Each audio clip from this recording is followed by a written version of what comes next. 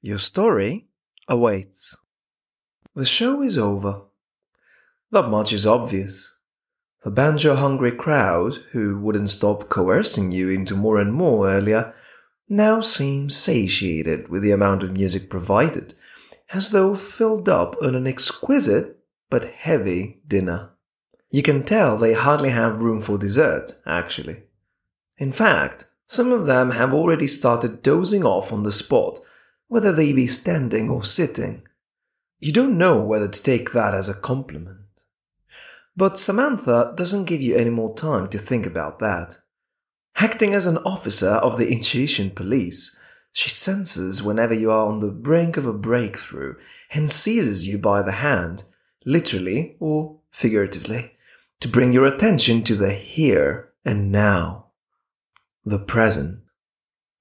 And presents you, she does, with her left hand, which you have learned to obey without question by now, prompting you to place the banjo on the floor, its headstock leaning against the wall by the corner of the stage.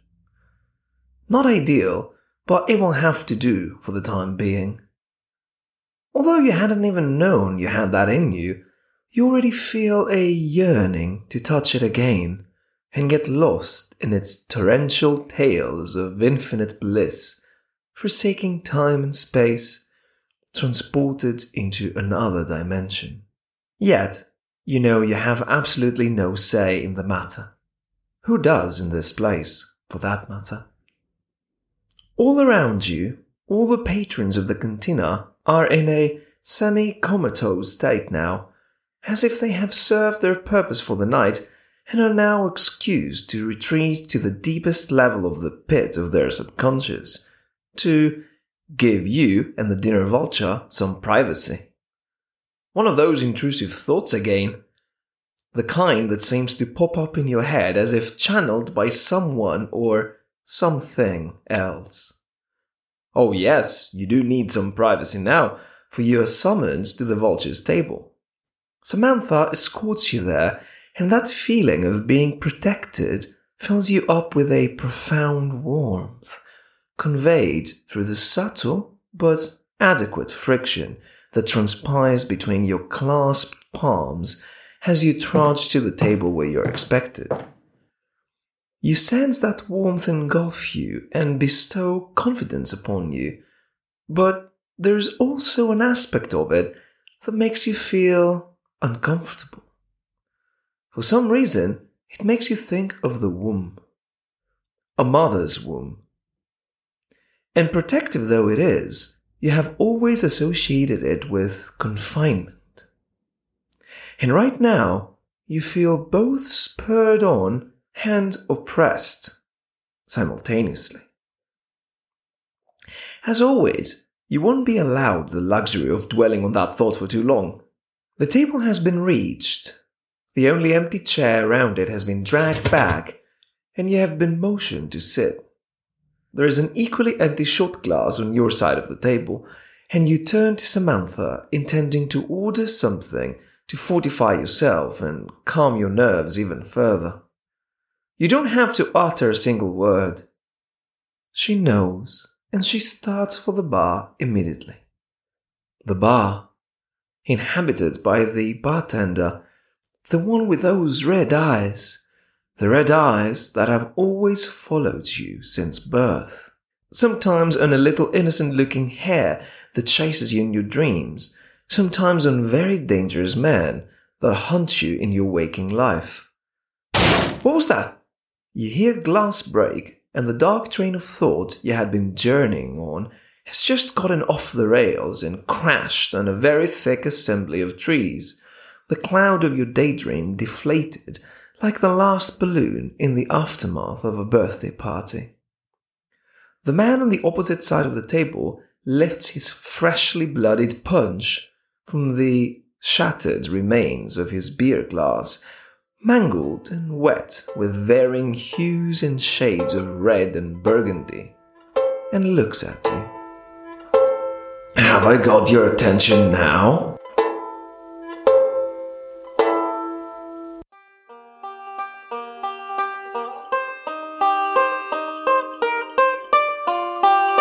Welcome to the Midnight Banjo Show, a program where we explore the captivating world of country music, its musical ingredients, and the story they tell, all the while narrating the life and times of, well, you, of course.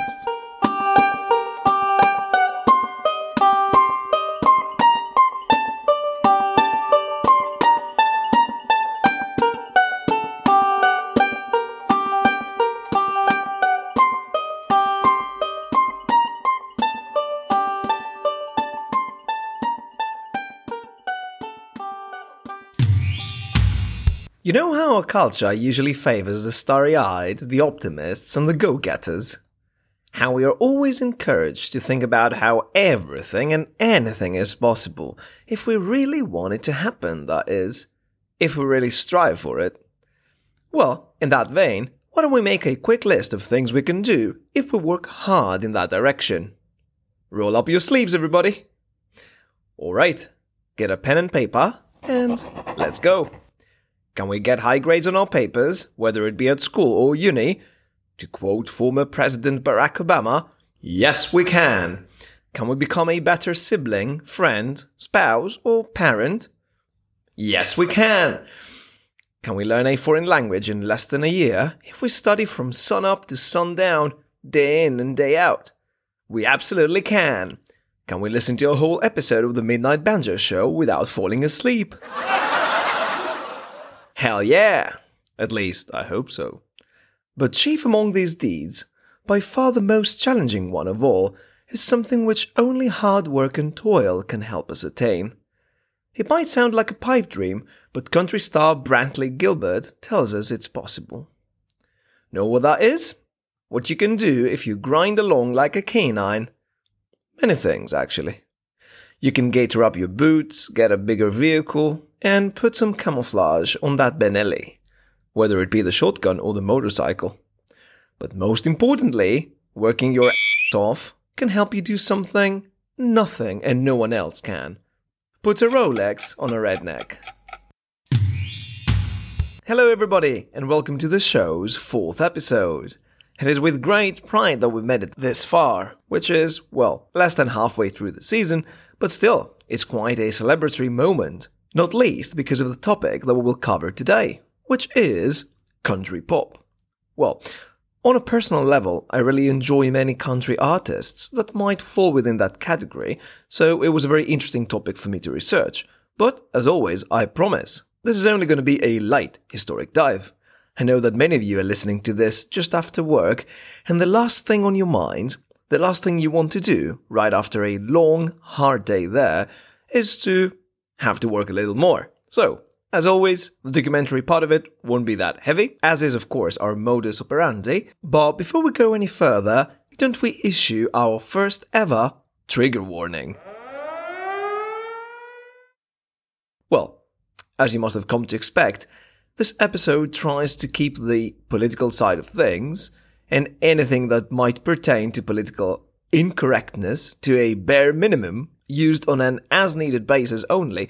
But in this episode, as you saw in the title, we're gonna talk about the redneck. So, if this is a term that you have associated with extremely negative connotations, or one that offends you somehow, well, this is your warning. Although, I gotta say that we'll explore the various meanings and aspects of this term with utmost respect. And by no means do we mean it in any insulting or offensive way.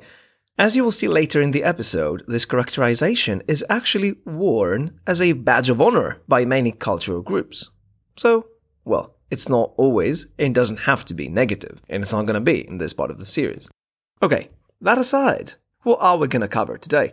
Well, as already discussed, today's subgenre is country pop, and we're going to talk about the music of Taylor Swift, John Pardy, and Brantley Gilbert. 3 artists who, in my opinion, epitomize the 3 main currents of this subgenre.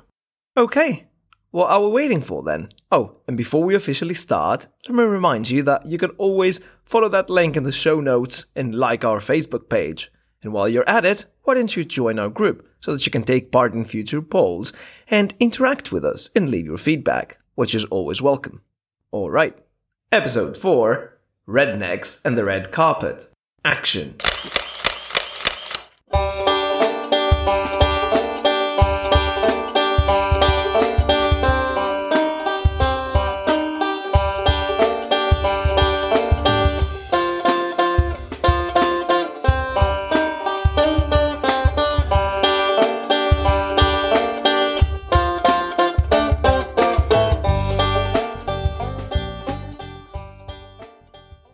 Remember the thought experiments of the first couple of episodes?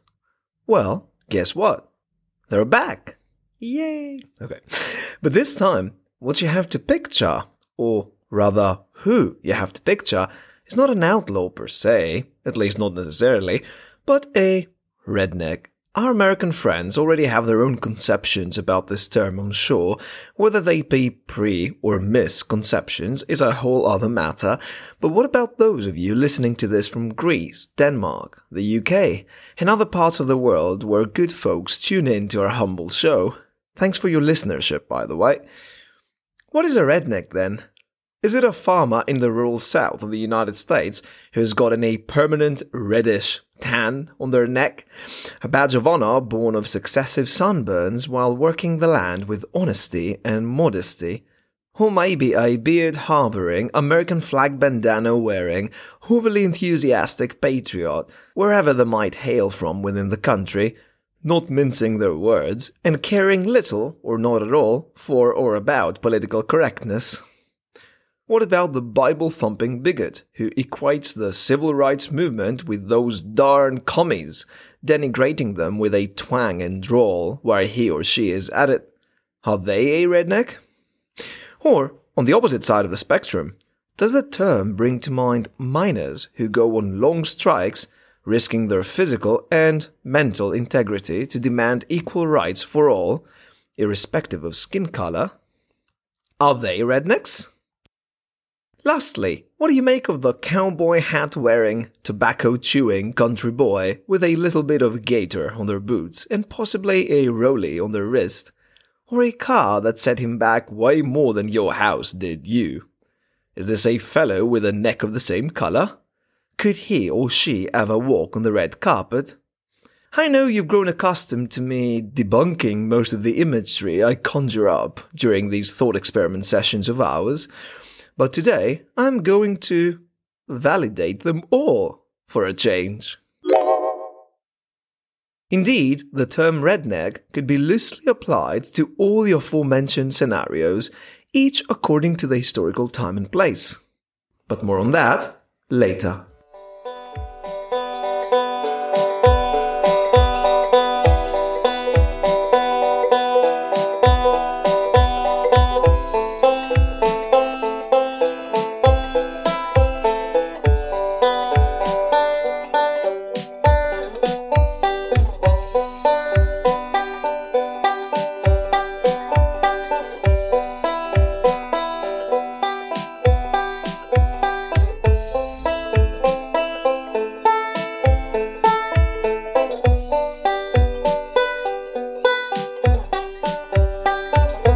Let's talk about Taylor Swift. I know, some of you might already be cringing at the thought of her name being brought up on a country music show, or who knows, some of you might actually love her and her music to bits, in which case I apologize for this preface. Regardless of which side of the fence you stand on, or even if you're dead on it about her person, one cannot talk about country pop or pop country without mentioning Taylor. After all, this style of music encompasses at least three main tendencies: pop, rock, and hip-hop. And many others, of course, which are not going to be mentioned in this episode, for the sake of brevity.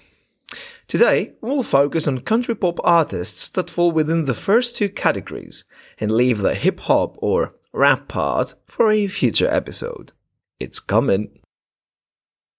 Born in 1989 in West Reading, Pennsylvania, Swift grew up listening to various genres of music, but chief among her favorite artists was Canadian country pop singer-songwriter Shania Twain and the group formerly known as Dixie Chicks, now shortened to just The Chicks. However, the first song she ever learned how to strum on the guitar was not a country song. Rather, it was Kiss Me by alternative rock band Sixpence None the Richer. You can listen to it on today's Spotify playlist, included not owing to its genre, of course, but as a tribute to Taylor Swift's musical origins. Born to perform, Taylor, at age 11, sang the American national anthem before basketball fans at a Philadelphia 76ers game. But far from this being the pinnacle of her career, you know that we love this word in this show, she soon started dreaming of striking it big in the country music industry, like many others before her. And just like many others before her, like Trace Atkins and Blake Shelton, of our previous episode, to name but a few, Swift made her way to, well, you have consolidated it by now. Where do all the roads lead if you want to put on a cowboy or cowgirl hat and stand a chance of walking the red carpet? Well, Nashville, of course. And strike it big, she did.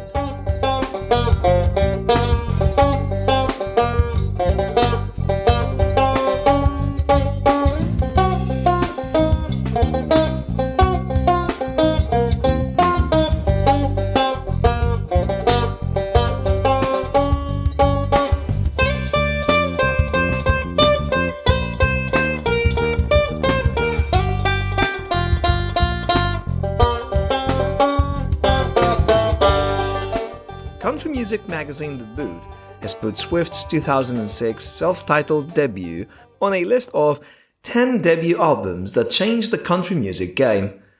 Christina Vinson, the author of the article in question, writes about the album, remarking that, at the time, Swift filled a void in country music.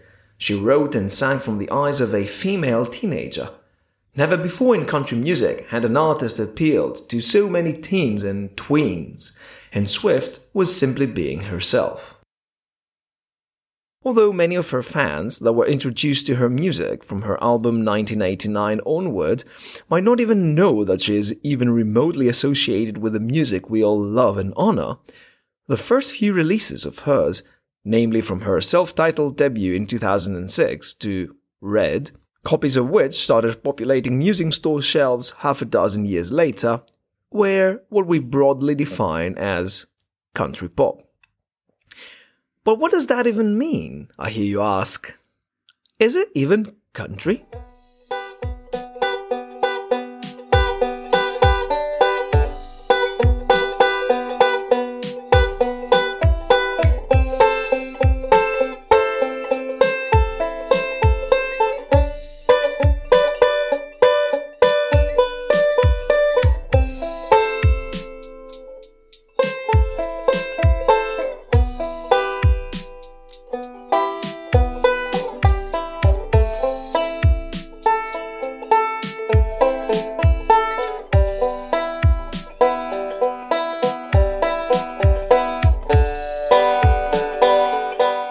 Historically, country music was first mixed with mainstream pop ingredients on a large scale in the 50s in a strategic and subsequently successful attempt on the part of the masterminds of the industry in Nashville to produce hits that would not only enjoy the favor of country music fans, but which would also spill over to the pop charts.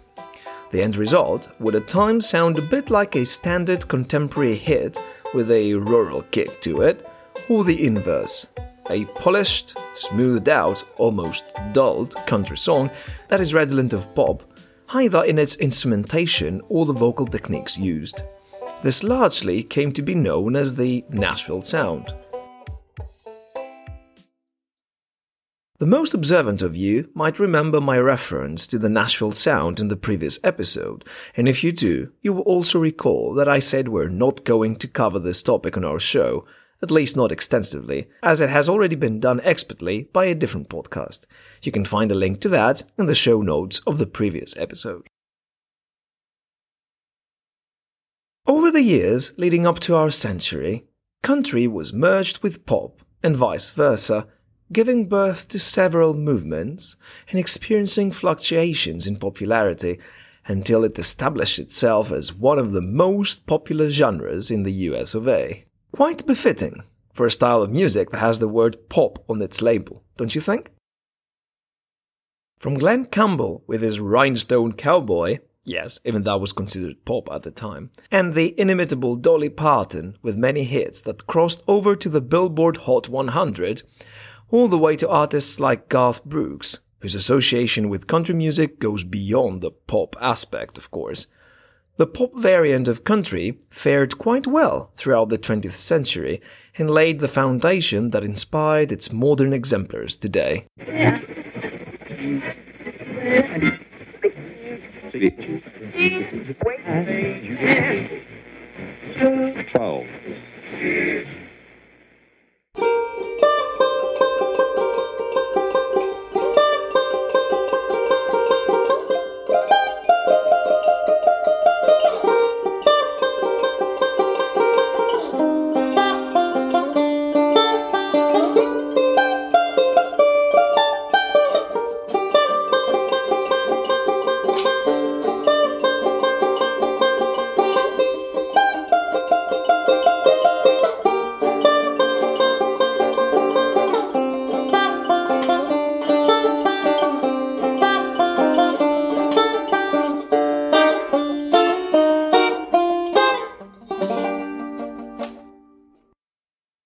Now, let's go back to our redneck for a moment, shall we?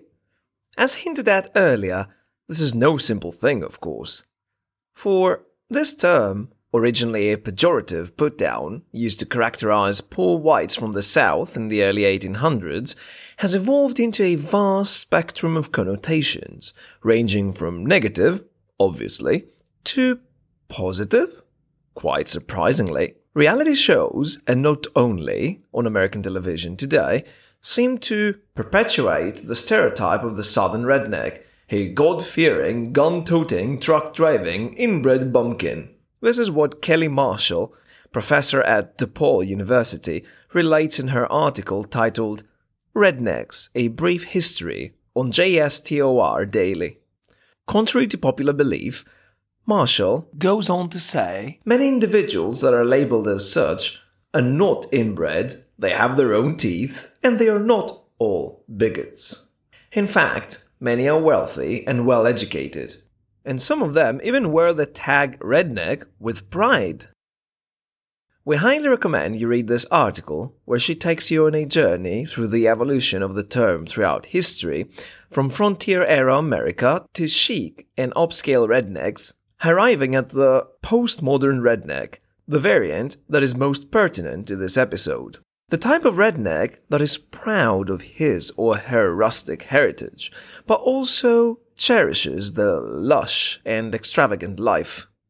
The type of cowboy or cowgirl that you can hear vroom past your humble abode in a not-so-modest Chevy, and wear the whole attire that alludes to Western aesthetics, only much more expensive than it's called for, since its purpose is not to withstand the wear and tear of life on the hills, but rather to impress, to woo, and, at times, to flaunt. This is not the redneck that lives in a cabin by the swamp. It's the one that takes to the red carpet like duck to water.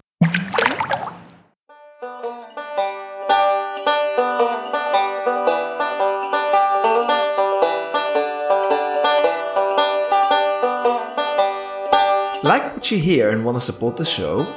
At the time of recording this, no official Patreon page has been set up. But don't be fazed by it. You can still do your bit by spreading the word on social media if your friends are into cowboys, cowgirls and country music, or by going out on the street and shouting, "Everybody, tune to the Midnight Banjo Show!" Thank you for your custom.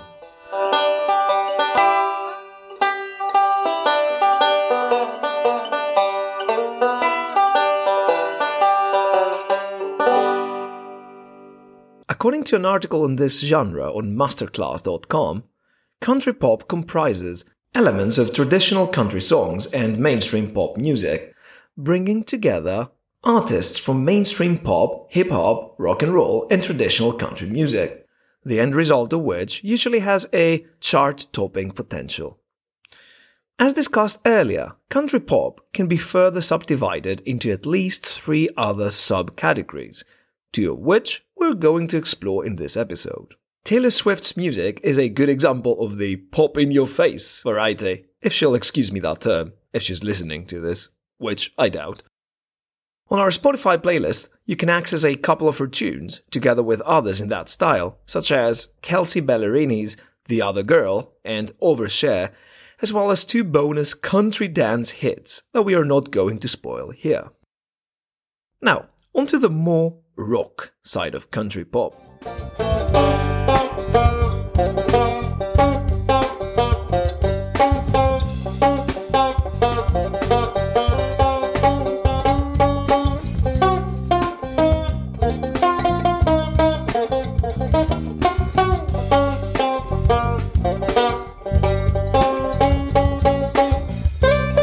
Brantley Gilbert, who is honoured more properly later on in this episode, as it is one of his hits that we are going to dissect today.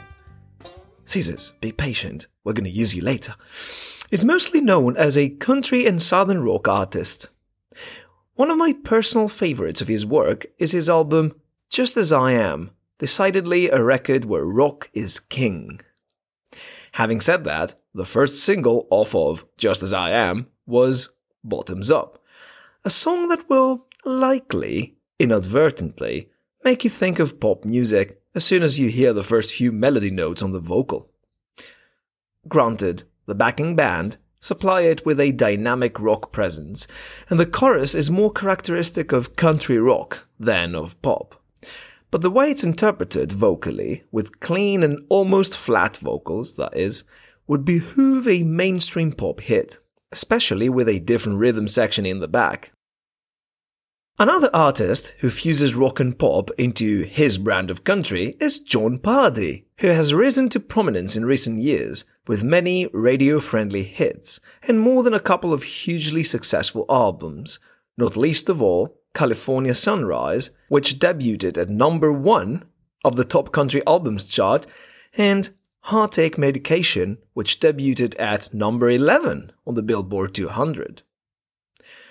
Although Pardi is mostly associated with the neo-traditionalist subgenre, which we're not going to delve into today, he recently released Last Night Lonely, essentially a pop song in the guise of country.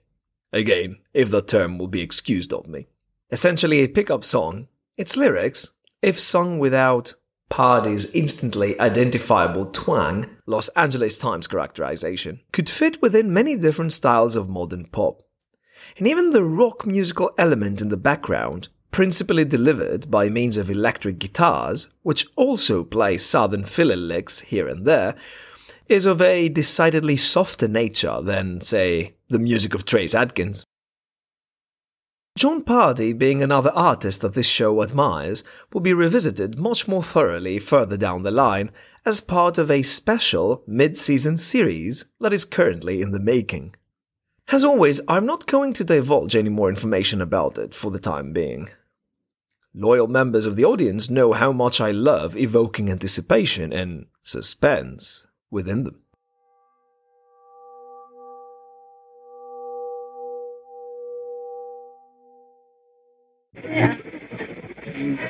Now that you have a bit of a better idea as to what country pop is, it's time to prepare our tools for this episode's dissection. Nurse, can you please pass me your flesh-hungry scissors, will you? Cheers. Let's use some antiseptic, just in case, even though we, as a matter of principle, never dissect live specimens. Sound like thirsty work? Not much, right?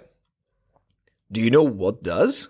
The type of work that Brantley Keith Gilbert mentions in his freshly minted collaboration with Jason Aldean, Rolex on a Redneck, which was released in March of 2022. Slightly more than a couple of months ago, that is. Born in Jefferson, Georgia in 1985, the 37-year-old singer-songwriter and record producer is no stranger to hardship. He is the survivor of an almost fatal truck accident at the age of 19, which must have strengthened his faith. Add to that his tattoo proudly endorsing the Second Amendment, and you have a typical country or southern rock badass who wouldn't think twice about fighting for God and country, and his music reflects that aesthetic generally speaking. So we pray, Our Father, who art in heaven, hallowed be thy name. He definitely doesn't belong to that other group of rednecks who got their names from protesting for better working conditions in the mines in the early 1900s and who had a signature red bandana tied around their necks, hence the nomenclature. No, definitely not.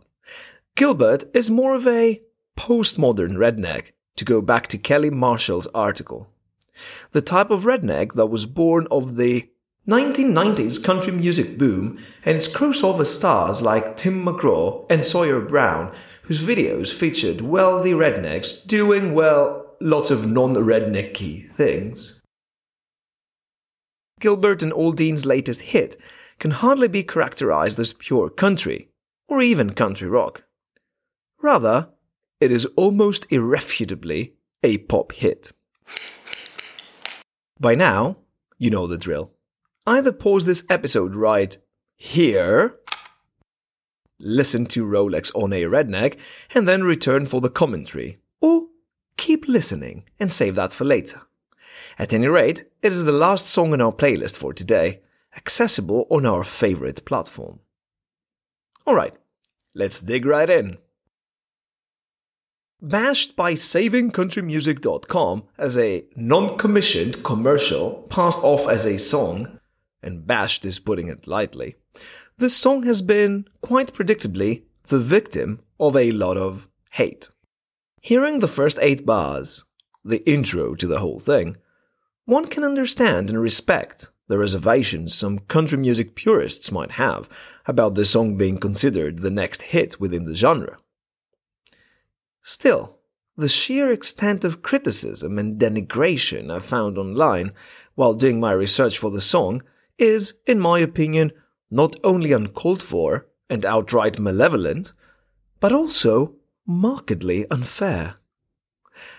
But let's consider this song's stylistics a little more.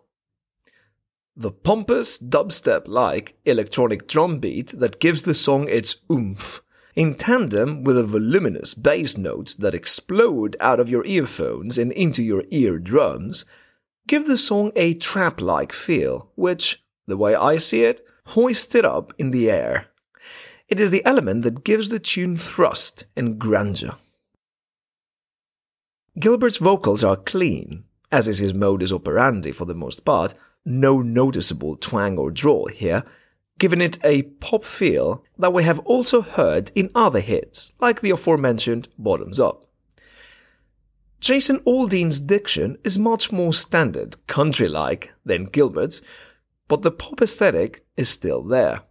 In other words, if it hadn't been for the grittiness of the southern guitar in the background that never ceases to accompany the listener in almost every part of the song, but most conspicuously when playing the intro and outro theme, the song might very well be a mainstream pop hit. Lyrically, the way both artists seem to celebrate material prosperity, which, albeit hard-earned and well-deserved, is quite show-offy, to be honest, and flashy, not to mention, might make you think of the lyrics of the hip-hop and rap songs that populate today's charts. As a matter of fact, it is quite the soundtrack to be blared out of your speakers while driving fast with your windows rolled down. Disclaimer, I'm neither condoning reckless driving nor recommending it. But you get the idea. Although the instrumentation used is theoretically staple in country music, the way the song is arranged might make you think more of an R&B song. Now, is there anything wrong with all that? My answer? A resounding no. As a matter of fact, even better so. How dare I hear you protest.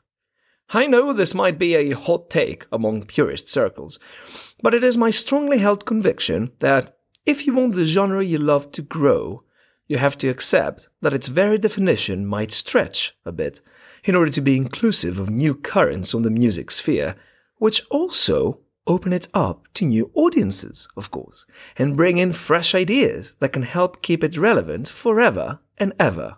Amen. This song can be used as bait to recruit many contemporary pop music fans over to our side, partners. See this as an opportunity and not as a threat. On a personal level, I might not exactly agree with the lyrical approach to the topic explored therein, but all things considered, the show has had Rolex on a Redneck on repeat for a while now, and this ain't changing for a while. Love it or hate it, it is what it is. The latest country pop hit. And it's here to stay.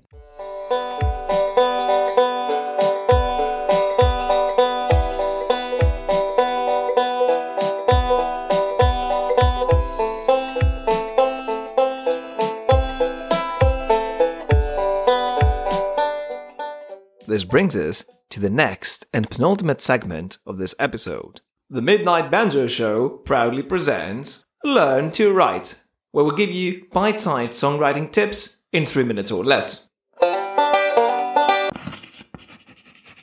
In today's Learn to Write, we're going to try to keep this short, something that we didn't quite manage to do in the previous part of this mini-series, within the series. Okay, so without further ado, what are we going to talk about today? Well, last time the focus was heavier on the listen part of listen, cover, and mimic that we explained there. Today, we're going to talk a little bit more about the cover part, which is going to be developed over 2 episodes, this being the first one, and the one after that being the second and last one, about this aspect of the 3 verbs. Okay, so, what do I mean by cover in more detail? Find a song you like, which was your assignment for today. Let me check your books. Does everything look good? Is everything completed? Alright, so take that song then and try to interpret it as is. By interpret, I mean sing it. Literally as is. The lyrics, even the tone. Try to fake it until you make it. It might not be possible for you to do that, of course, which brings us to the second step. Find the right tone. If you're not already a musician and you don't know what that means, well, while singing the song, how does it feel on your vocal cords or on your throat? Do you feel any strain there? Is it hard for you to make your voice audible? If yes, it's probably not the right tone for you. If you think that you're screeching in order to be heard or in order to sing along with the singer, you probably need to dial it down a bit. Or if you think that your voice comes across as too weak and low, you might need to take things a few steps up.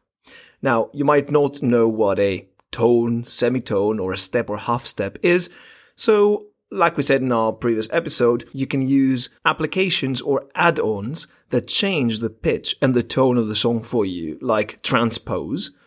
I personally use Transpose Pro, but this is not a sponsored suggestion, so you can find anything else that works for you, and you can play with the tone there.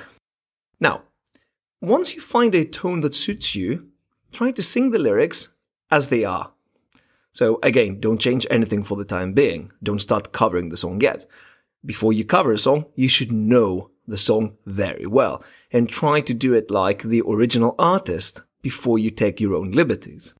After you've done that a couple of times, you found the key and you've sung the lyrics as they are, then try to add a different feel to the song. If the original artist sounds heartbroken, for example, try to sing the song in a bit of a more passionate way, or maybe add in a little anger.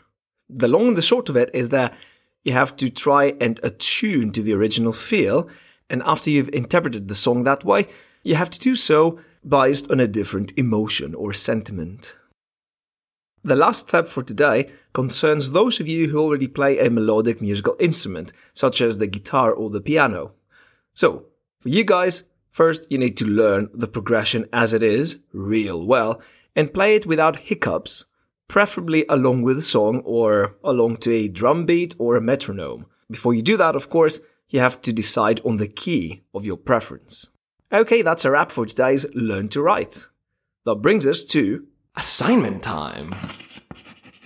For your next Learn to Write class, you only have one piece of homework, and that is to pick a song you like, find a key that is comfortable for you to sing it in, sing the song a couple of times or a few, and then, like we discussed within the segment, try to change the feel or emotion of the song. And for those of you who already play the guitar or banjo or mando or any other O or not, familiarize yourselves with the chord progression. And if you want, you can start changing the rhythm a little bit. More notes on that on the next Learn to Write.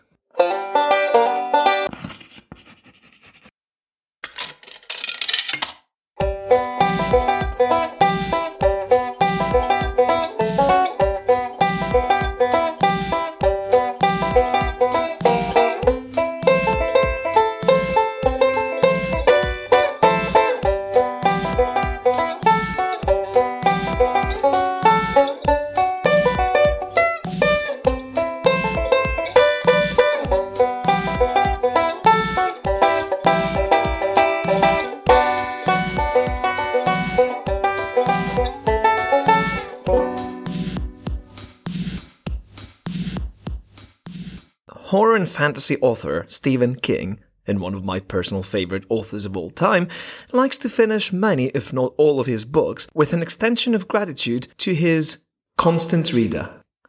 Let me do something similar here. I want to thank you, my constant listener or constant listeners, for sticking around and making it all the way to the end of yet another full-feature episode of the show. We have almost made it to the middle of this season, and as hinted at in the episode, a mid-season mini-series is in the making right now and will be announced shortly. Now, before I give way to story time that many of you are expecting, let me remind you that if you don't want to miss another episode, you can subscribe to us and hit that bell icon on the application through which you're hearing this right now. And, like mentioned at the beginning of the episode, like our Facebook page and join our group. We are awaiting. Okay. And now, story time.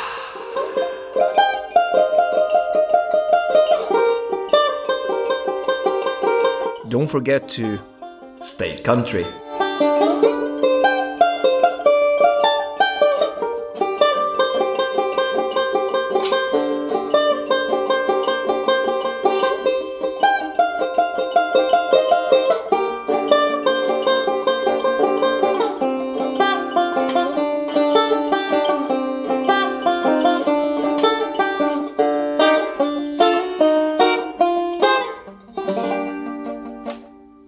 It takes a few fractions of a second to realize that the man never used his vocal cords in order to speak. Pretty much like Samantha just a minute ago, he appears to be able to communicate with you via waves. Yes, that's the term he lends you for now. You can call them waves. Instead of talking, he can project the essence of what he wants to convey to you in a mixture of imagery, emotion, and vibration. A low vibration at that. Again, this is a sudden insight that wormed its way into your brain from somewhere. You turn to him and try to look him in the eye, but something makes you wince, as though someone had poured a few drops of lemon on the corners of your eyes. It's better that way. You have suddenly developed an irrational fear that everybody's eyes will turn red any minute now, so it's just as well. The man doesn't seem to take offense at that, nor does he seem to mind that his left hand is in such a mangled state, as though it had been mauled by a beast. He's sending you another wave now, letting you know that you certainly have his attention with what you played earlier. You bow your head slightly to the fore in gratitude of this indirect compliment, and he grins in response. You don't need me to compliment you, he conveys. You know you have it in you. You've always had it in you. He goes on to say or think how liberated you must be feeling now that you have started embracing yourself. How renewed and excited you must feel at this new chapter that is being written in the book of your life, wide open before you, brimming with opportunity and potential. You don't know what to make of this, but you certainly don't like the way his son is looking at you. Or his daughter. For although his wife keeps on staring far off into the distance vacantly as before, his children have fixed their eyes upon you and are smirking craftily at your side. The man, ever intuitive, intercepts this wave of yours and fixes your problem instantly. He snaps his fingers, and his children, if that's what they are to him, you're not sure, lose their irises all of a sudden. Indeed, their eyes are all white now, and they look stunned, unable to see and, most importantly, meddle with their father's affairs. And yours. At this very moment, you hear another sound that startles you, but its source is much more benevolent this time. Your drink has arrived. There, all better now, the man affirms. He chuckles audibly, and his belly jives to the rhythm of his laughter as he does. Without knowing why, you start to get a little nauseous. But this too shall pass. Another wave intervenes. Look, he projects telepathically. I have an offer to make. He remarks how you can easily hold your own on the all-five-stringer, as he calls it. Would you be interested in a banjo made of gold? Even if you don't intend to stick to it, and grow sick and tired of it eventually, worst case scenario, you can resell it to a more dedicated artist of the strings later. Think about it. All of a sudden, you just want all of this to end. The only reason why you were out trading the treacherous expanse of the canyon and its creeks long after the sun had set was to escape them, the Red Eyes. Not to find yourself in a weird saloon that seems to have been built in the middle of nowhere, full of zombie-like characters inside, puppets to the whims of the painted lady. Samantha, she corrects, never having left your side, really. You didn't leave the comfort of that cave you had found where you spent a couple of nights before setting out, all to end up in front of this strange fellow making even stranger propositions. Still, being under that spell again, the one that seems to permeate this enchanted establishment, you feel your curiosity kindled, and you take the bait. Ham game, you send his way. Do you just have it to give? He explodes in a hearty guffaw now, beholding you as he would an imbecile. Not to give away, no. You have to earn it, he says, playing some sort of air guitar or banjo to illustrate what he is suggesting. He invites you to a duel. It just so happens that he's not half bad at it himself. He will use his banjo made of gold, and you will use yours.